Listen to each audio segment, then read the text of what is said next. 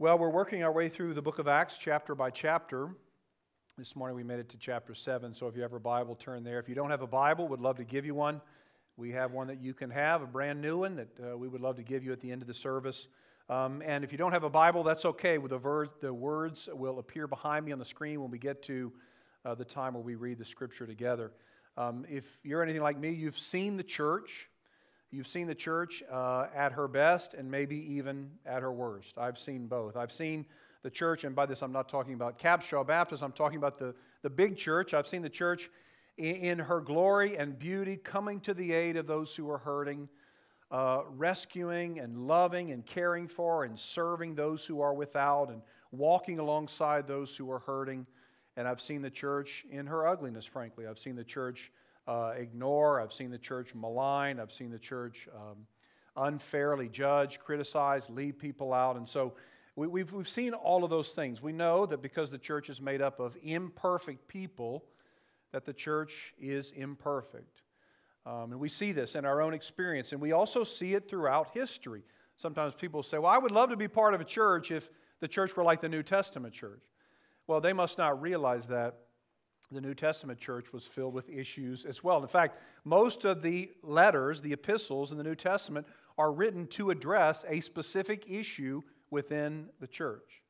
The church is not perfect. The church has never been perfect. But the church is the bride of Christ, whom God the Father loves deeply. There is one thing, though, that the early church seemed to get, and I think grasp a lot better maybe than contemporary churches, and that is they had this passionate commitment to mission. There was a mission to get the good news of the gospel out, and it really drove them and compelled them in all of their efforts. It moved God's people to, as we're going to see as we get later into this book, specifically the teen chapters of Acts, it moved God's people to go collectively and corporately out where other people happen to be, unbelievers, and to share the good news with them. And it moved this commitment to mission.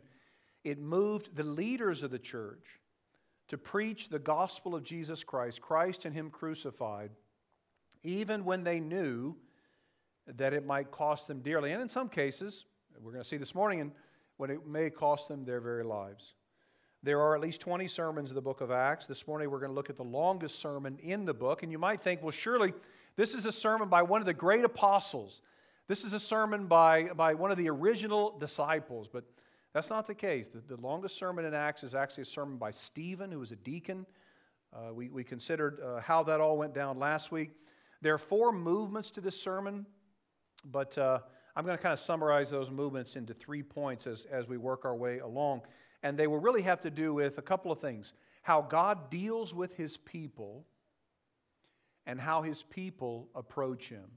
So how God deals with His people and how God's people approach Him. The sermon, Stephen's sermon, is actually 53 verses. I'm not going to read the whole thing. I read it yesterday at my kitchen table. It took me like 7.5 minutes. And so what I'm going to read some portions of it, and then I'll summarize the portions that I go over. So let's look, for starters, at Acts chapter 7, verses 1 through 8.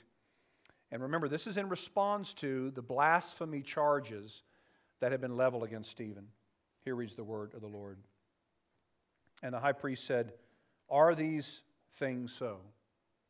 And Stephen said, "Brothers and fathers, hear me. The God of glory appeared to our father Abraham when he was in Mesopotamia, before he lived in Haran, and said to him, 'Go out from your land and from your kindred, and go into the land that I will show you.' Then he went out from the land of the Chaldeans and lived in Haran. And after his father died, God removed him from there into this land in which you are now living. Yet He gave him no inheritance in it, not even a foot's length, but promised to give it to him as a possession and his offspring after him, though he had no child. And God spoke to this effect, that his offspring would be sojourners in a land belonging to others who would enslave them and afflict them for 400 years. But I will judge the nation that they serve, said God, and after that they shall come out and worship me in this place. And He gave him the covenant of circumcision. So Abraham became the father of Isaac and circumcised him on the 8th day. And Isaac became the father of Jacob, and Jacob of the 12 patriarchs.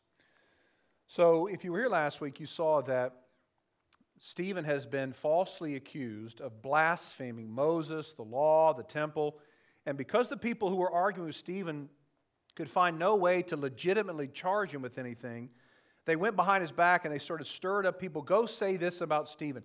Go say that you've heard him say this, when actually none of it was true. So this is the part that I read was part one of Stephen's sermon. In response to the accusation, what Stephen does is he really provides this kind of a brief history of Israel and Israel's rejection of God's prophet. So I'm going to do something different. Usually I kind of explain the text, then give you the point. I'm going to give you the first point and then explain it as we go along. Here's our first point. God is always sovereignly and graciously working, even through the evils and failures of men, toward a beautiful and designed end. God is always sovereignly and graciously working, even through the evils and failures of men, toward a beautiful and designed end. So what Stephen's going to do is he's going to give, in response to these accusations, he's going to preach this sermon in which he recites Israel's history. He goes from Abraham to Joseph and then to Moses. First of all, Abraham. Abraham was born in a place that we now call Iraq, and God appeared to Abraham and said, I want you to go to the land that I will show you. Abraham packed up all the stuff and headed out in the direction that God had told him, and he makes it halfway there before his father dies.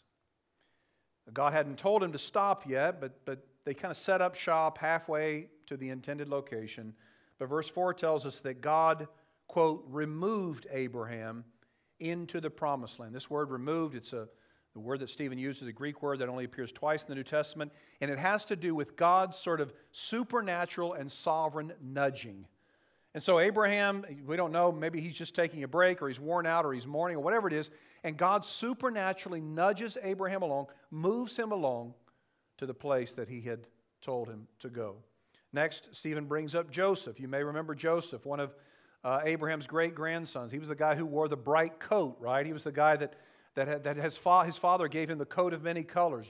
Joseph had a lot of brothers, but Joseph's father loved Joseph the best and sadly, was not afraid to show it. So he lavished affection upon Joseph. He gave him this coat of many colors. And Joseph's brothers then were filled with jealousy and rage. They decided in their anger that they would sell Joseph to some slave traders who were walking by, and Joseph would eventually end up in Egypt. He would then ascend up the ranks until he was the second most powerful man in all of Egypt. Verses 9 and 10 of chapter 7 tell us, but God was with him and rescued him out of all his afflictions and gave him favor and wisdom before Pharaoh, the king of Egypt, who made him ruler over Egypt and all his household.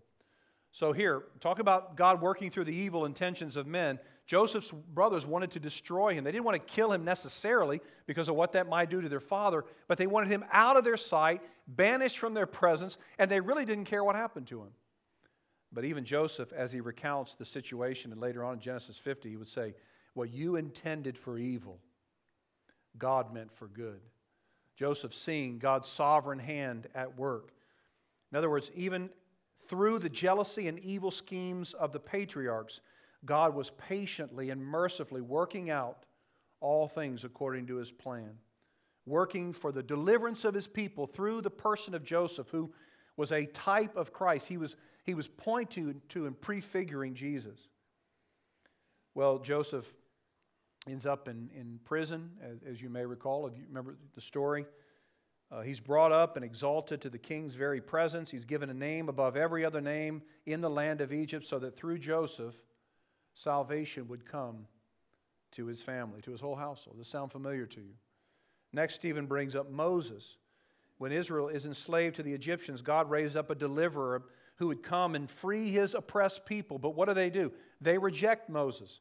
Moses tries to bring peace, and they say to Moses the very same thing they would say to Jesus, the religious leaders would say to Jesus many years later, and that is, who made you a king or a ruler over us? So again, God providing a rescuer, providing a redeemer, and yet rejected by his people. Look at verses 30 and through 37 as we continue in this sermon. Now when 40 years had passed, this is again Stephen still preaching here, an angel appeared to him, that is Moses, in the wilderness of Mount Sinai, in a flame of fire in a bush. When Moses saw it, he was amazed at the sight, and he drew near to look there, and there came the voice of the Lord. I am the God of your fathers, the God of Abraham and of Isaac and of Jacob. And Moses trembled and did not dare to look. Then the Lord said to him, take off your sandals from your feet, for the place where you are standing is holy ground. I've surely seen the affliction of my people who are in Egypt, and I've heard their groaning, and I've come down to deliver them. And now I will send you to Egypt. This Moses, whom they rejected, Stephen says, saying, who made you a ruler and a judge? This man God sent as both ruler and redeemer by the hand of the angel who appeared to him in the bush. This man led them out, performing wonders and signs in Egypt and at the Red Sea and in the wilderness for 40 years. This is the Moses who said to the Israelites, God will raise up for you a prophet like me from your brothers. So there's a theme going on here. God's people rebel. God's people end up enslaved because of their own rejection of the true God, and God sends a rescuer to them. But what do? They constantly and continually reject the one that God sends. And so and Stephen he's getting somewhere with this, as we're going to see in just a moment. God sends the redeemers to them, they rescue, and then they turn to their own ways. In fact, we would read later that they would rebel against God and His servant in the wilderness. They would make an idol out of a calf that they would worship. They would end up worshiping the false gods in Canaan. But even so, God will not let His people go. Even so, God will not let His people destroy themselves. He led them out, having performed wonders and signs in Egypt and at the Red Sea and in the wilderness for 40 years. Now, here's what Stephen is doing.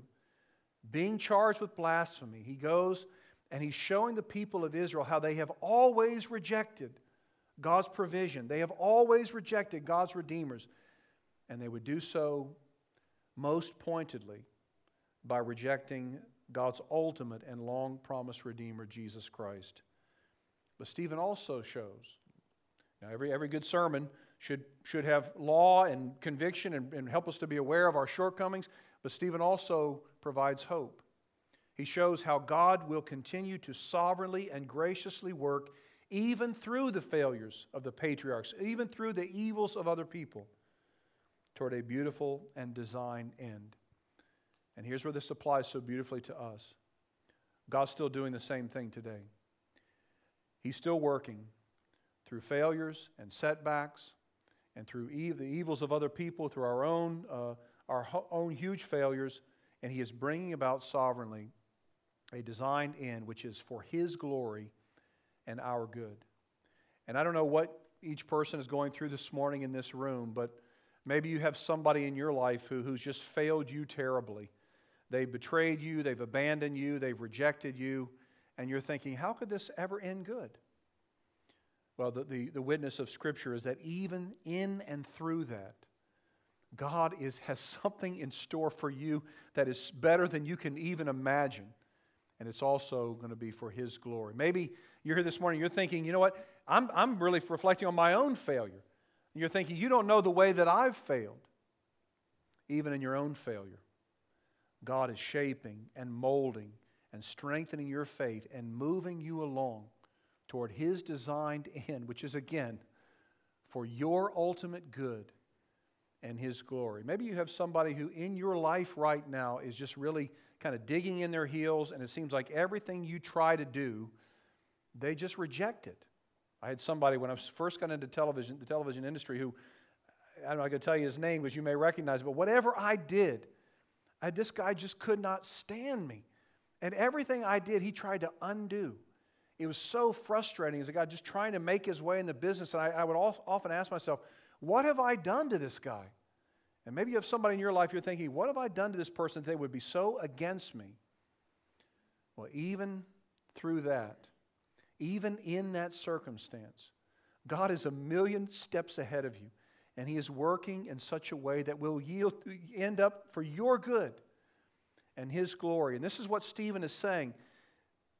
This is what God is doing. But just like the Israelites in Stephen's day, we have a hard time resting in God's sovereign plan, don't we?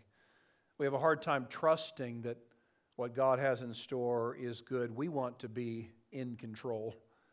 And let me say it to my own shame, I want to be in control. I want to manage my own life. I want to hold on to the reins. I don't want to surrender. I want to be the one in charge. Well, Stephen will he will confront this with the religious leaders as they listen. And in fact, 3 times he'll use the word hands in this section. I mentioned to you a couple of weeks ago, when you see something repeated like that, it's worth taking special notice.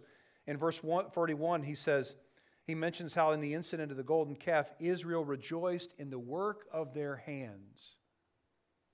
In verse 48, Stephen declares, however, the Most High does not dwell in houses made by what? By human hands. Verse 50, through Isaiah, God declares, was it not my hand that made all these things? This is a metaphor.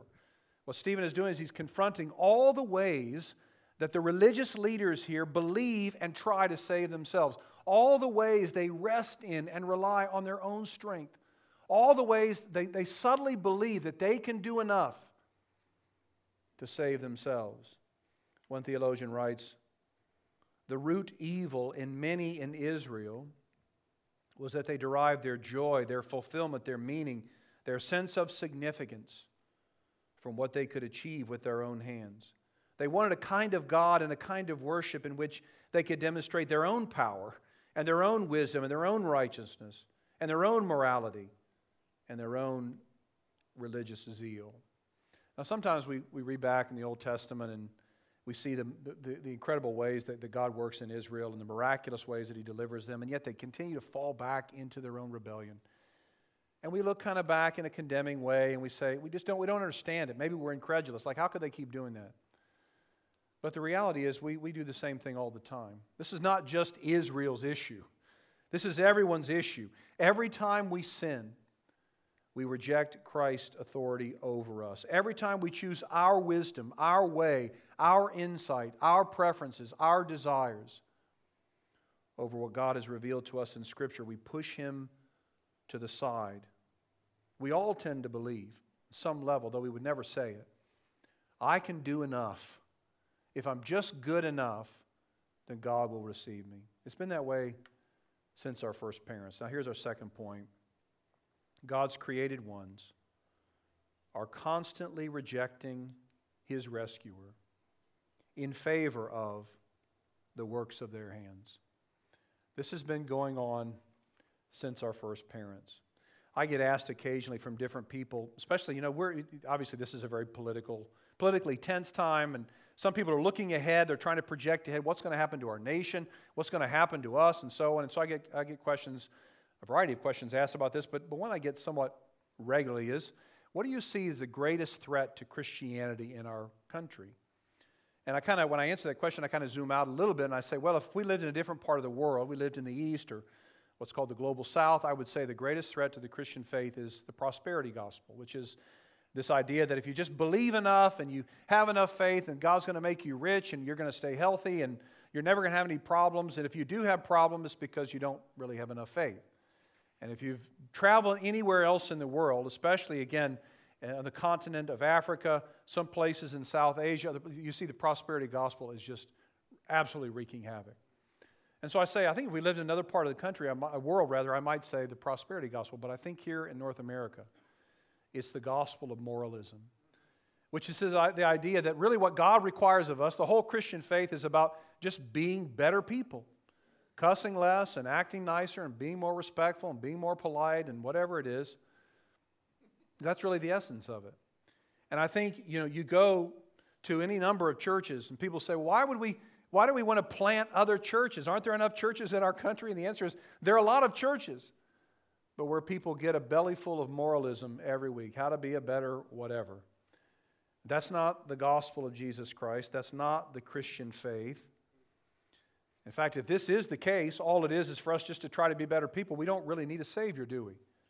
We just sort of try harder and become more disciplined and set our mind to it or whatever it is. we would rather rely on our own ability, what the Scriptures refer to the works of our hands, than repent and trust only in Christ and His finished work. But the problem is the works of our hands, as Stephen will point out, to his own ultimate demise, they can never save us. Our very best efforts, the nicest things you do, the kindest things I do, you help somebody across the street, you bring a meal to somebody, those are all good things. And we've been the beneficiary of those kind gestures in our church.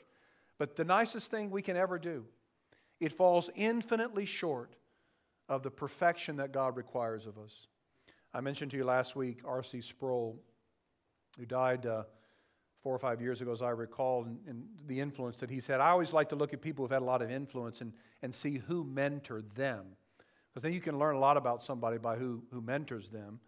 And basically, you look at some of the greatest leaders in history, some of the greatest influencers, men and women, they've all had mentors who have helped to shape and guide. Martin Luther had Johann von Staupitz, who was a guy who came alongside Martin Luther when Martin Luther was about ready to just give up. Dr. Martin Luther King was mentored by Benjamin E. Mays, who was a preacher in Atlanta who was very influential in Dr. King's life. And of course, you can see this in any sphere of life, any area of life. The people who are really influential have mentors. Think about in the movies, Luke Skywalker had Obi-Wan Kenobi, right? Quincy Jones, if you like music, he was mentored by Ray Charles, the genius Ray Charles. This is why Quincy Jones has had such an impact. And mentors are not always good. Jesse Pinkman had Walter White, and that didn't go so well. There are people who have different mentors. Scooby-Doo had Scrappy-Doo for the kids in here. Everybody has a mentor. But Martin Luther's mentor was a guy by the name of John Gerstner, who was a real lifeline to Sproul. R.C. Sproul's mentor. And here's what Gerstner once wrote. The main thing between you and God is not so much your sins, it's your damnable good works. Your damnable good works. Now, of course, sin is what separates us from God. But what Gerstner was saying is it's our good works. It's all the things that we do that we think we can rely on. All the things we do that we think would earn us favor with God. Those are the things that leave us confident in ourselves and thus rejecting our Savior. And this was the case with the people of Israel to whom this sermon was preached. Now there's something else I want you to see from the sermon. Look at verses 48 through 53. Stephen continues, yet the Most High does not dwell in houses made by hands. As the prophet says, heaven is my throne and the earth is my footstool.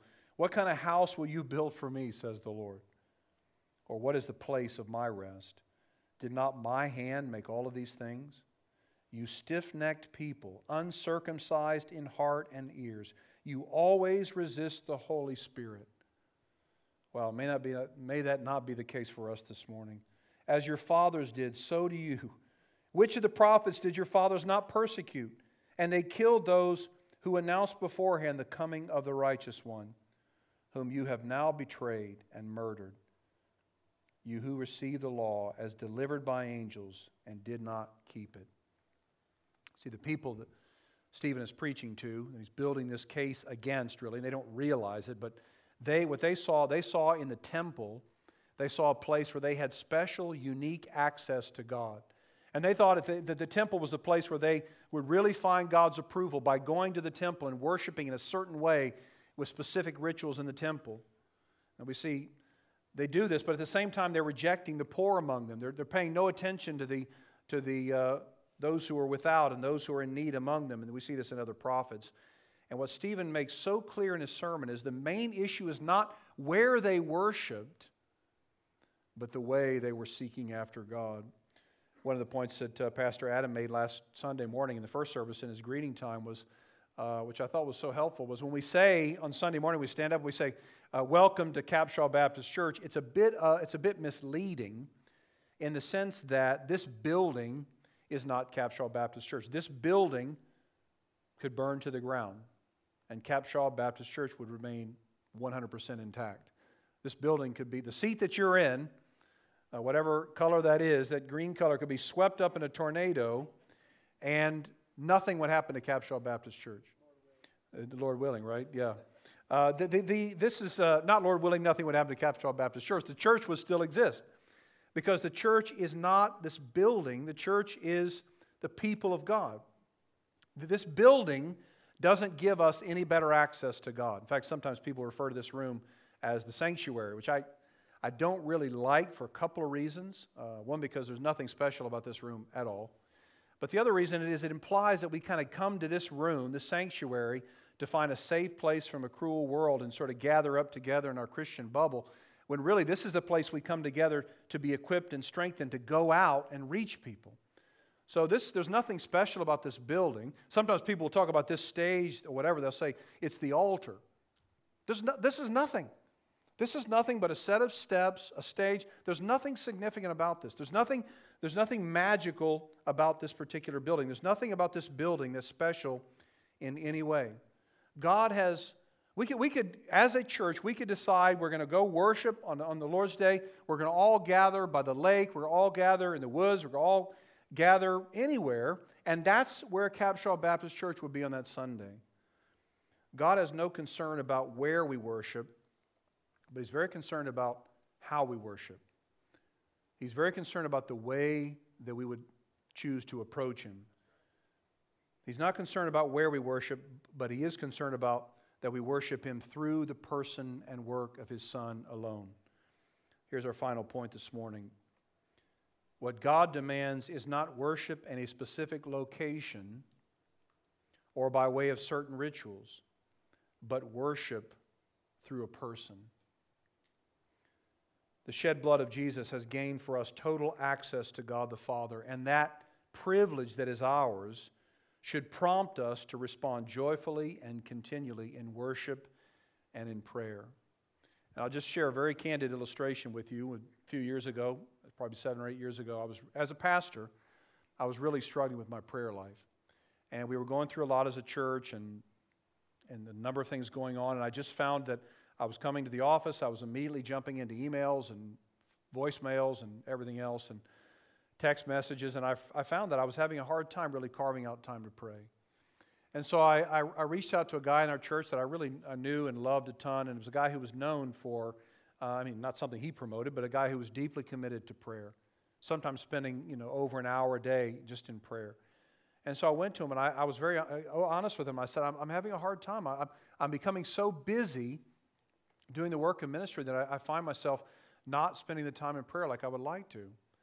And he said, what really changed for me was I stopped looking at prayer as something I have to do, to kind of, on my list of things to do, and I started to understand the privilege that is mine, that is ours as God's people, to actually gain an audience with God, to have God's undivided attention. And he said, when I started to think about it that way, rather than as a task for me to accomplish, but rather this incredible privilege that I have to actually go before the Lord and have the Lord delight in me and listen to me and respond to my prayers.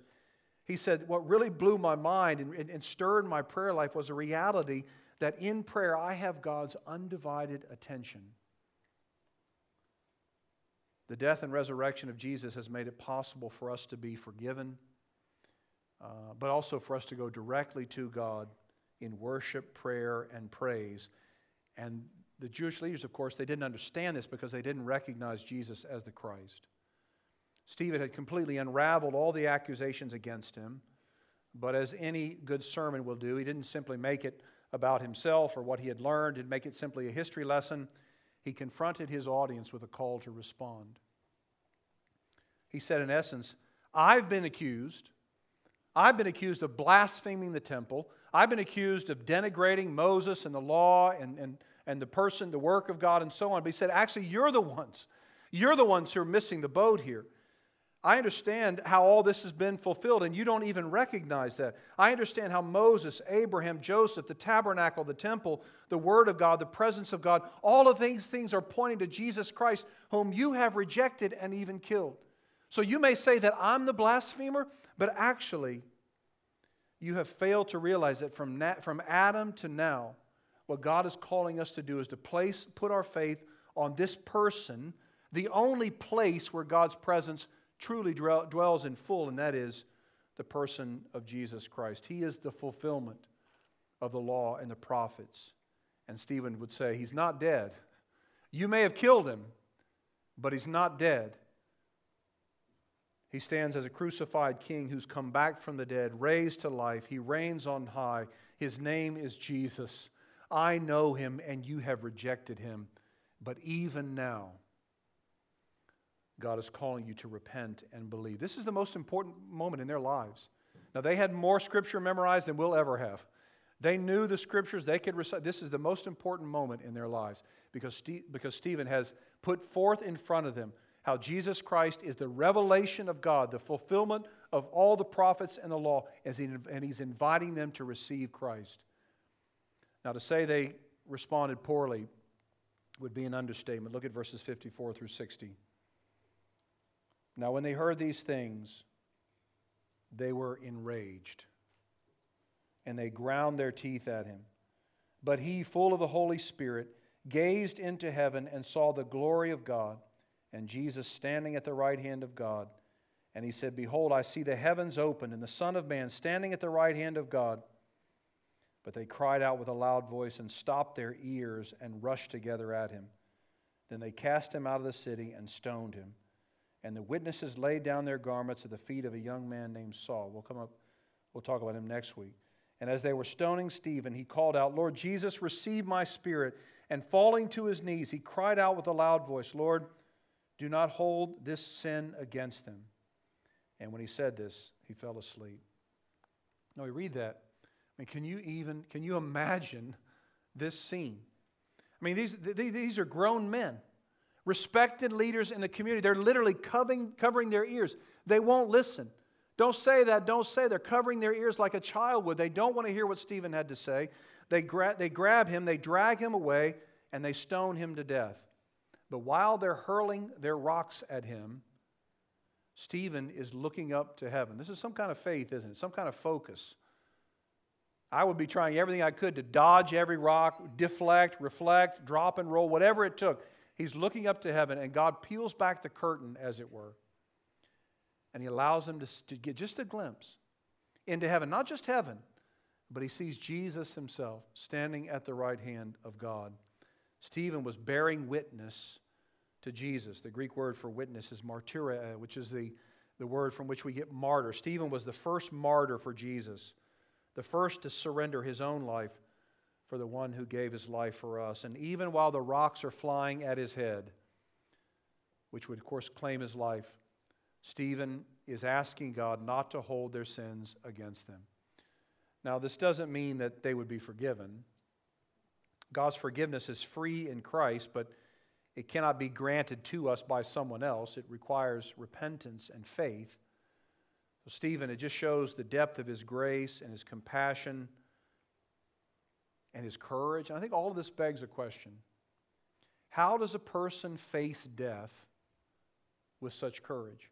How does a person who's having literal rocks flying at his head muster up such fortitude? Well, one of the points that we make a lot around here is that Christianity is not for the strong, but for the weak. The whole story of the Bible is the account of weak and helpless sinners being rescued by an all-powerful God.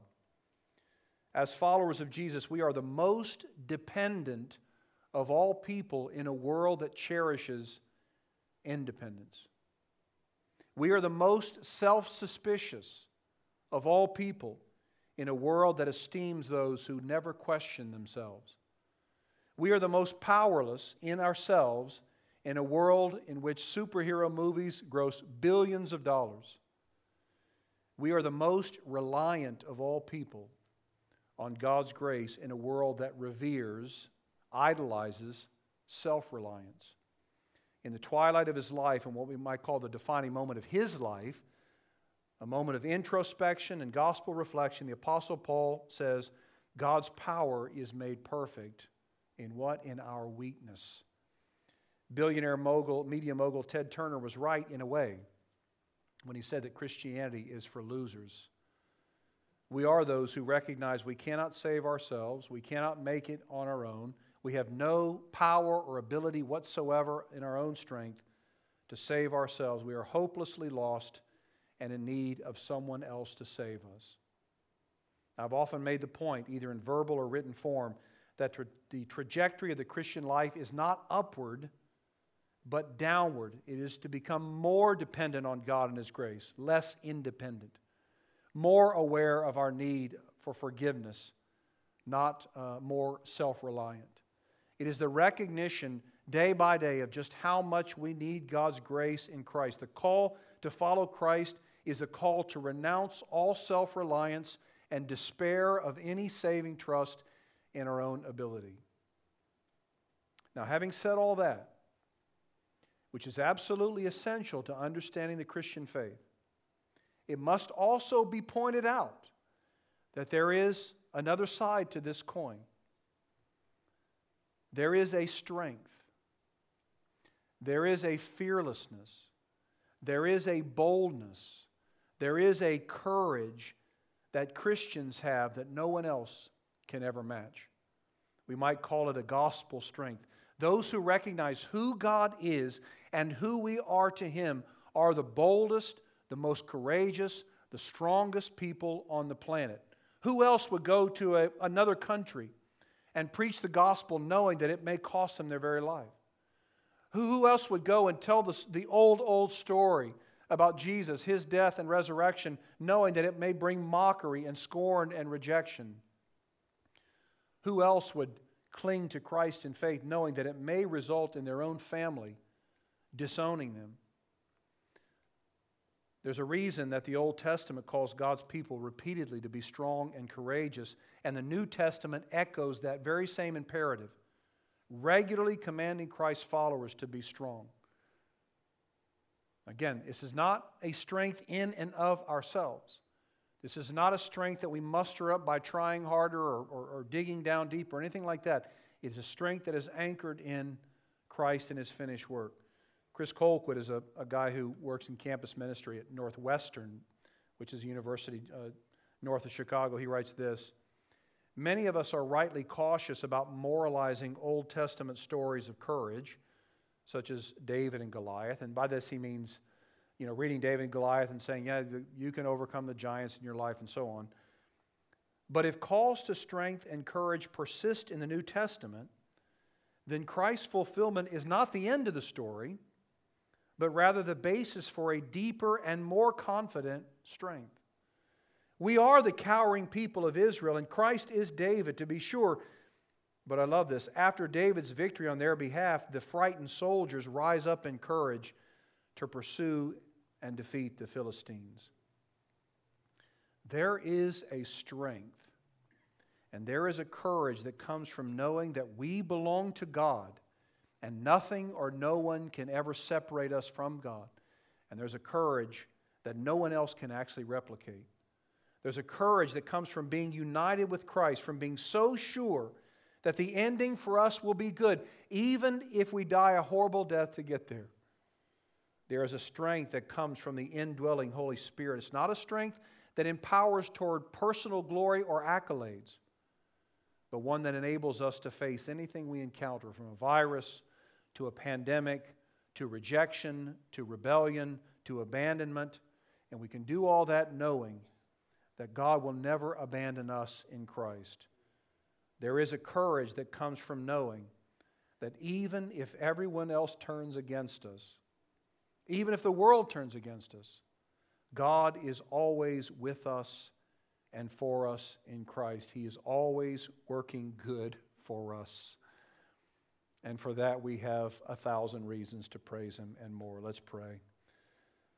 Father in heaven, what a great morning to be with your people. What a great morning to sing your praises. What a great morning to reflect on this beautiful sermon by Stephen, who is just, even at the cost of his own life, pointing his audience to Christ. And Father, I pray this morning by your Spirit, you will open our eyes to the beauty and the glory of Jesus. Help us to see all the ways. Help me to see all the ways, Lord, that I try to do this on my own, that I think by planning and scheduling and strategizing and all of these things that I can accomplish any good thing. Help us, Lord, to realize this morning our absolute and complete dependence upon You. But also, Lord, help us to understand, because we are in Christ, because we belong to You, because nothing can ever happen to us apart from what You and Your sovereign will allow. Help us to be people of courage, to be people of conviction, to be people of boldness and strength. And when we see any good thing happen, help us to turn in gratitude and praise to You, the giver of every good gift, the redeemer of those who are lost, the healer and the author of life. And we'll praise You for it in Christ's name. Amen.